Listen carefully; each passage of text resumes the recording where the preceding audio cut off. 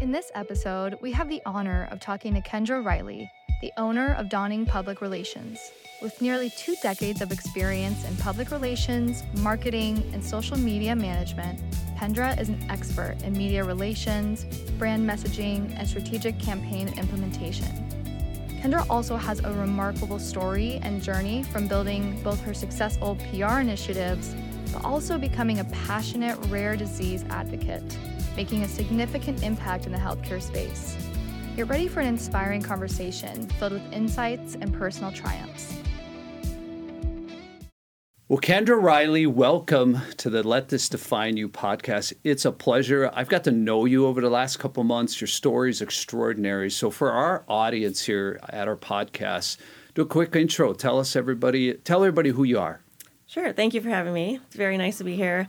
I am a woman of many hats, I guess you could say. I'm a mother, I'm a business owner, entrepreneur, and advocate. So it all started with founding my own business and opening a PR agency, and then becoming a mother opened many other doors and into the world of advocacy and much more. So I have my girls to thank for that. Well, we got a lot to talk about today, and I don't think the timeline we have really would do justice, but the reality is we're going to get right to it. And let's first talk about business, Dawning PR. You started it. Tell us about the journey, how you got there, and all the influence that you have through Dawning PR. Sure. So I was already working in the PR industry for a decade plus.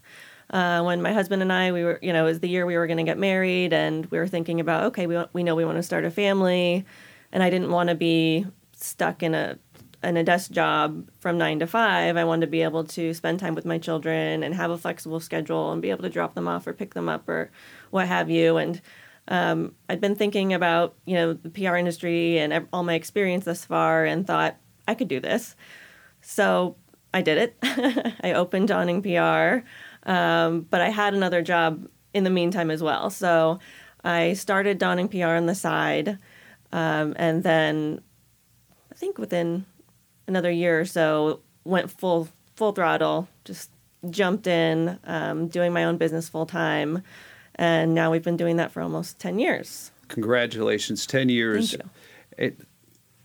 The podcast is called Let This Define You. So there had to be a moment where you knew, I made it. When was that? I still don't think I've made it. I still think I have so many more things I want to accomplish with the business. But I mean, we're getting there. And I think literally in the past year or two, when my business has grown so much, I think that's the point where I was like, wow, okay, now I'm doing big things and I'm making this happen, and I want to go 10 million steps further. So you talked about being an entrepreneur. When did you arrive in that? When did you say, hey, I want to do it on my own versus doing it for somebody else? It was more when I started thinking about, starting a family, and I knew I wouldn't get the flexibility I needed at a corporate job or at another agency. I'd always be on someone else's schedule. And I knew what I did for a living. I knew it in and out. I felt confident enough that I said, okay, I'm just going to do it on my own and take the leap, because I know it'll be beneficial later, and it definitely has been. You're an amazing mom and a spouse and a mother, and we're going to talk about that in a minute. And I love how you talk about wanting the flexibility to be a parent and put your family first. You're an advocate for women. How'd you come to that and say, listen, I'm going to carry the flag? I think my mother's a strong, independent lady, and she's always instilled that in me, and wanted to make sure that I got out on my own and was comfortable on my own without depending on anybody else. So that was always a big thing in my life. And then when I started my company, I've since only hired work-at-home moms, because I want to give other women that opportunity to have that flexibility to be a mom and have their career too.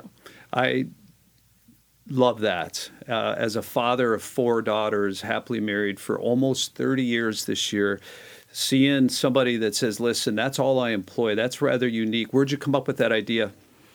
It was just my network. I knew a bunch of amazing women in this industry, and some of them were marketers, some of them did PR, some of them did social media. But I was already part of a Facebook group with so many of these ladies that I knew I could reach out to any number of them and they'd hit it out of the park for our clients, and they have. And they've crushed it. So tell our audience your day-to-day, and that includes being a parent, raising that family, which I know is so important to you, to how do you lead your business? Just expound upon that. Sure. So now that I have more of a team, that's very helpful. But my typical day would be get up with the kiddos. We're getting them breakfast, getting them dressed, getting them two of them off to school. Our middle daughter is special needs, so she stays home with us. But we get the other two off to school. And then usually one of our mothers will come over to help us out a little bit so we can get ready for the day. They can hang out with Livy. Between 9 a.m. and 2 p.m., either Dave and I are taking turns with meetings or work or what have you. And at the end of the day, it's time for pickup and gymnastics or swim or whatever activity they have, and then dinner and bedtime, and we do it all over again. I love it. And one of the things that really drew me to you is you wear a lot of hats, and you literally, when you say team, it's a team effort. Everything I've ever talked to you about, it's just a team, and you incorporate your team. Is there any qualities that you look for, or that you can say are absolutely pertinent to others that they're going to watch us and be inspired by you, really would want to work on? I think just confidence is the big thing, knowing that, my team's entirely remote. So they're at home, and I have 100% trust in them. That's another huge thing.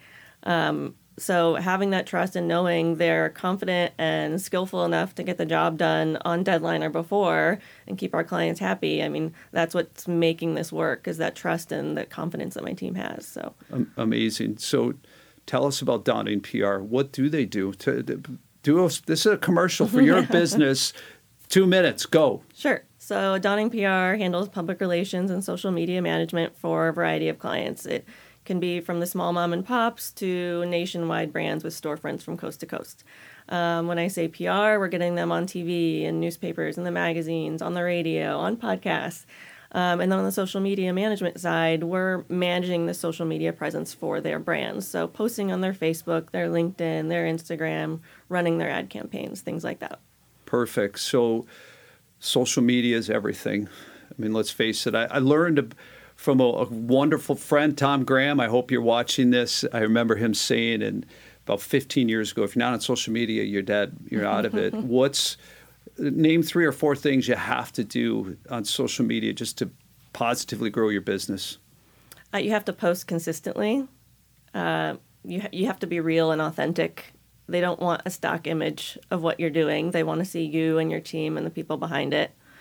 And use good photos and good photography. We don't want anything pixelated. Get all the text out of your photos. People want to see something visual and compelling. That's what's really going to hook them. And of course, using video these days is huge because that's what the algorithm is favoring. So certainly. What's the kiss of death when it comes to social media?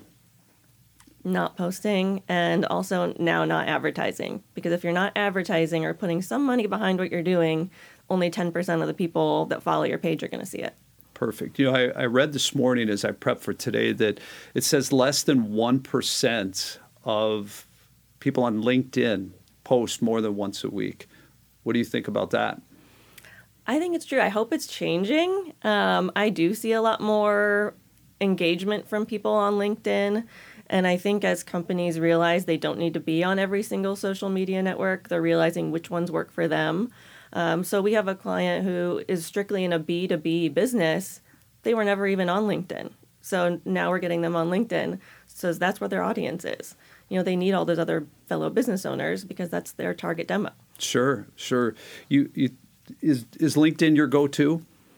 I wouldn't say for me. I'm on Instagram because I'm sharing pictures of my kids and talking about my advocacy efforts and all of that stuff. But I think Facebook is still big. Of course, it's not as big with the younger demographic, but the older demographic are still very active and on Facebook every day. So you don't want to let that go. Instagram's where you're going to get the younger audiences, and then LinkedIn is, all of your professionals and B2Bs. So I always like being straight to the point on a lot of different things. But if I'm a business owner and you're literally going to say, this is what you got to do when it comes to social media. What is it today? If you get your business is going to win or lose based on what you do today, what are you going to tell them? Well, you have to be on all three of those. Okay. Yeah, for sure. And you have to advertise. Otherwise, it's a waste of time. Done. You talk about Instagram and you talk about Facebook. I've had people tell me that your gray hair means you're on Facebook. So I laugh about it because actually I enjoy Facebook more than Instagram. But why do you think that people have gotten that notion that Facebook is just old? Because there's all these new apps coming out too. So, like TikTok or whatever the Insta Lemon one is. I don't even remember. There's always something new coming out that the younger generations are going to grab onto to see if it's better than what they're already using. And so Instagram was instantly better than Facebook in their mind because they had that video component, and Facebook didn't have that. Sure. So what's the do's and don'ts of Instagram? Because let's face it, I mean, Facebook seems a little bit more conservative in what they're doing. Instagram, I mean, cripe, you can see all kinds of different stuff on there. What's the do's and don'ts of Instagram that you want to do every day? Well, when you're posting, make sure your photos are upright. I don't know. I've seen businesses post photos sideways. It kills me. Like, make sure you know what you're doing. Have someone smart or young on your team managing your social media and doing it correctly. Because you don't want the pixelated photos. You want the pictures upright. You want your video to be vertical, not horizontal. When you're posting your photos, you want to use all the appropriate hashtags. So a lot of companies will come and think, oh, well, I have a hashtag that I made up for my business, so that's the best one. That's nice for your company to keep a log of everything you've hashtagged, but that's not going to get other people seeing your post. Where do you go look for hashtags that are trending? You can just do a search on the app, or you can Google it too. It's crazy because most people think that, as I said, if I go and put "let this define you" and that's my hashtag, that you can actually see when you do that how many posts there are about it. And I always feel that people just don't take the time to study this. And it's not rocket science, but that's why they should hire you. Right. Yeah. I mean, because when done well, it's your advertising right there. Would you agree? Exactly. It's everything. So you talked about video. Give people, again, that business owner. I'm that business owner, and you got a minute to tell me what to do and not to do with video. Like I said, keep it vertical. That's going to work for the Reels on Instagram and for TikTok if you have a TikTok. A lot of brands are jumping on that bandwagon too, so that's a whole other thing. But always go vertical instead of horizontal, and mix up your content. So you might have a video that was professionally done or shot where it's just, or even just your phone with a stabilizer going around your business showing everything. Having that little bit of footage can be one reel, but then your next reel should be you. Just talking face-to-face with your consumers and your target demos and being authentic, not having a script. Just being real. And that's that's what I love about you. You're very real. And as we go along here, people are going to see how real you are. Did you enjoy this conversation? To hear more, subscribe to our channel and keep an eye out for the continuation of Patrick's chat with Kendra Riley. Thank you for joining us, and remember to let this define you.